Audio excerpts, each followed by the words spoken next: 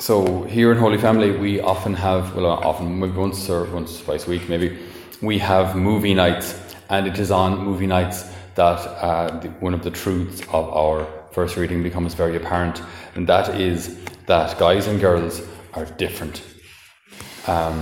When it comes to movie nights, it has come to blows on numerous occasions, but ice packs and frozen peas have been distributed afterwards.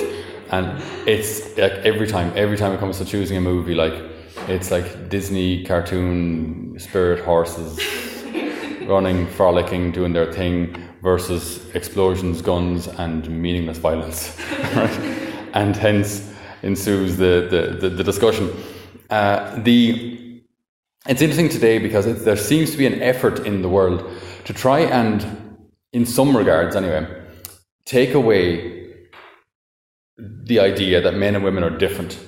And I think if we take the positive out of that, I think the positive intention, I think, is that if men and women are the same, then there's no tension, there's no violence, there's no animosity, So if they're the same, then they're united. Because if we take away difference, then there's unity.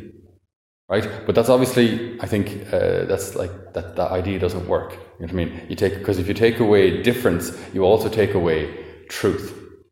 Okay, because it's just plain obvious in practically every regard that men and women are different.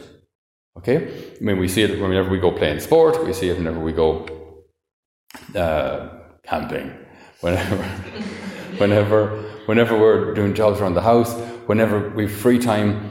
Whenever you're sitting at a table conversation, sit at a table with a bunch of lads, sit at a table with a bunch of girls, and just observe the difference.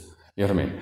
Like I have never once heard the lads talk about clothes ever. I'm not even sure if they were aware what they were putting on. They probably put the clothes on in the dark. Would be my estimation, judging by some. So they just don't care, for the most part. Okay, so someone would say that's gender stereotyping. Good, sue me.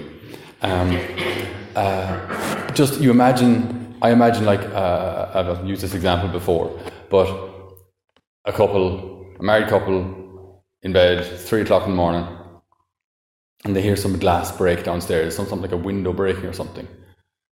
So you can imagine the husband rolling over to the wife saying, "Honey, do you want to check that out?" What self-respecting husband would do that if men and women were the same? I mean, we're equal in this marriage, aren't we? So off you go. So it's good and it's good and it's delicate and it's difficult to get into what the differences are between men and women, but to never see them as opposites or kind of as reasons for division. There are reasons for distinction. Men and women are different, yes, but that doesn't mean superior, inferior. I never said that. Okay, superior, inferior. That's absolutely the result of the fall, the result of sin, that one would see white people see themselves as superior to Africans, and men superior to women, and people from the north side superior to the south side, and people from west of the river superior. That's all. That's the consequence of sin. All right, because that's human arrogance and pride. That has nothing to do with what I'm talking about now. I'm saying that men and women are different, which is good, because I would imagine that for most guys, when they're going out with a girl, they don't want her to be like one of the guys. I can imagine. And kind of vice versa. I don't think a girl wants her boyfriend to be an expert or even more, how would you say, well-informed about makeup than her. I mean, I just don't think, I think guys want their girlfriends to be feminine, and girls want their boyfriends to be masculine, which I think is completely normal. Remember, complementarity. And for that complementarity to be the case, we have to be different. We bring different things into a relationship or into a marriage, which is good. If you ever try to make an apple crumble with no crumble, that's called applesauce. If you ever try to make an apple crumble with no apple, that's called shortbread, kind of, I suppose. Or just general misery. I mean, the whole point is the fact that they're different yet together is what makes the thing so good. Okay, so difference is not the problem here. Okay, St. Paul says, and there are many priests wiping their brows this morning that they did not have to preach on this, but I like it. Give way to one another in obedience to Christ. Wives should regard their husbands as they regard the Lord. And this is, by the way, in our particular version here, this is between brackets, so someone before me, not anyone here, had intended on skipping that line, so I'll read it. Since as Christ is the head of the church and saves the whole body, so is a husband the head of his wife. And as the church submits to Christ, so should wives submit to their husbands in everything. Okay, now we read this and our 21st century ears go ballistic and say, that's slavery, that's unjust, that's exactly the kind of misogyny that the church is, yada, yada, yada. Okay, all these kind of things.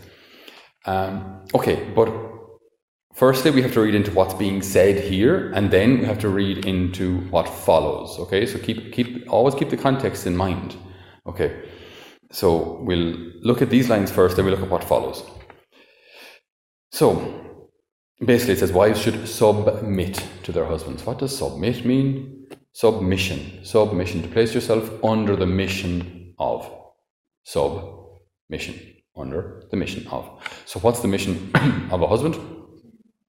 The mission of a husband, in a more global sense, is that the family, which he's supposed to lead, gets to heaven. Should a wife share in that mission of getting the family to heaven? Yes. On a more kind of particular level, our first mission is that I become a saint, that I become the man God's calling me to be. Should a wife place herself under that mission? Well, absolutely. So we're under the same mission here, to sanctify our family, to get our family to heaven, to become saints, to provide for the needs of our family. That's not a bad thing. Okay? This does not mean slavery. Submission does not mean slavery, but it means I place myself under that same mission. Okay? Now, will that mean that on occasion I'll have to renounce my will? Yes, of course. That's what drives our 21st century ears crazy.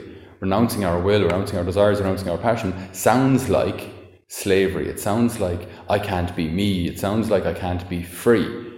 No, what it means is that we use our reason, our love, to guide our actions so we're not dragged every direction by every passion that comes our way.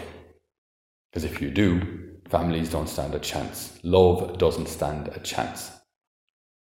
So we have, with our reason and our love, this guides us in our mutual submission. Okay, next line. Husbands should love their wives just as Christ loved the church and sacrificed himself for her. Husbands should love their wives as Christ loved his church. How did Jesus love his church? Well, he was hated and condemned by a crowd. He was spat at, beaten up. He was scourged. A cross was placed on his back, which he dragged up a hill, to which he was nailed and died after 3 hours of agony. I think the ladies get off easily. That's how husbands are supposed to love their wives. This has nothing to do with domination and I command and you do what I tell you. That's not what this reading is saying. Right, Ephesians 5, it's a beautiful, beautiful reading of how husbands and wives place themselves under this mutual submission, right?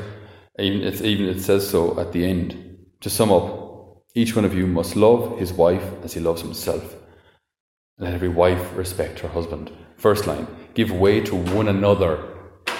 Give way to one another in obedience to Christ. Okay, listen to the whole reading.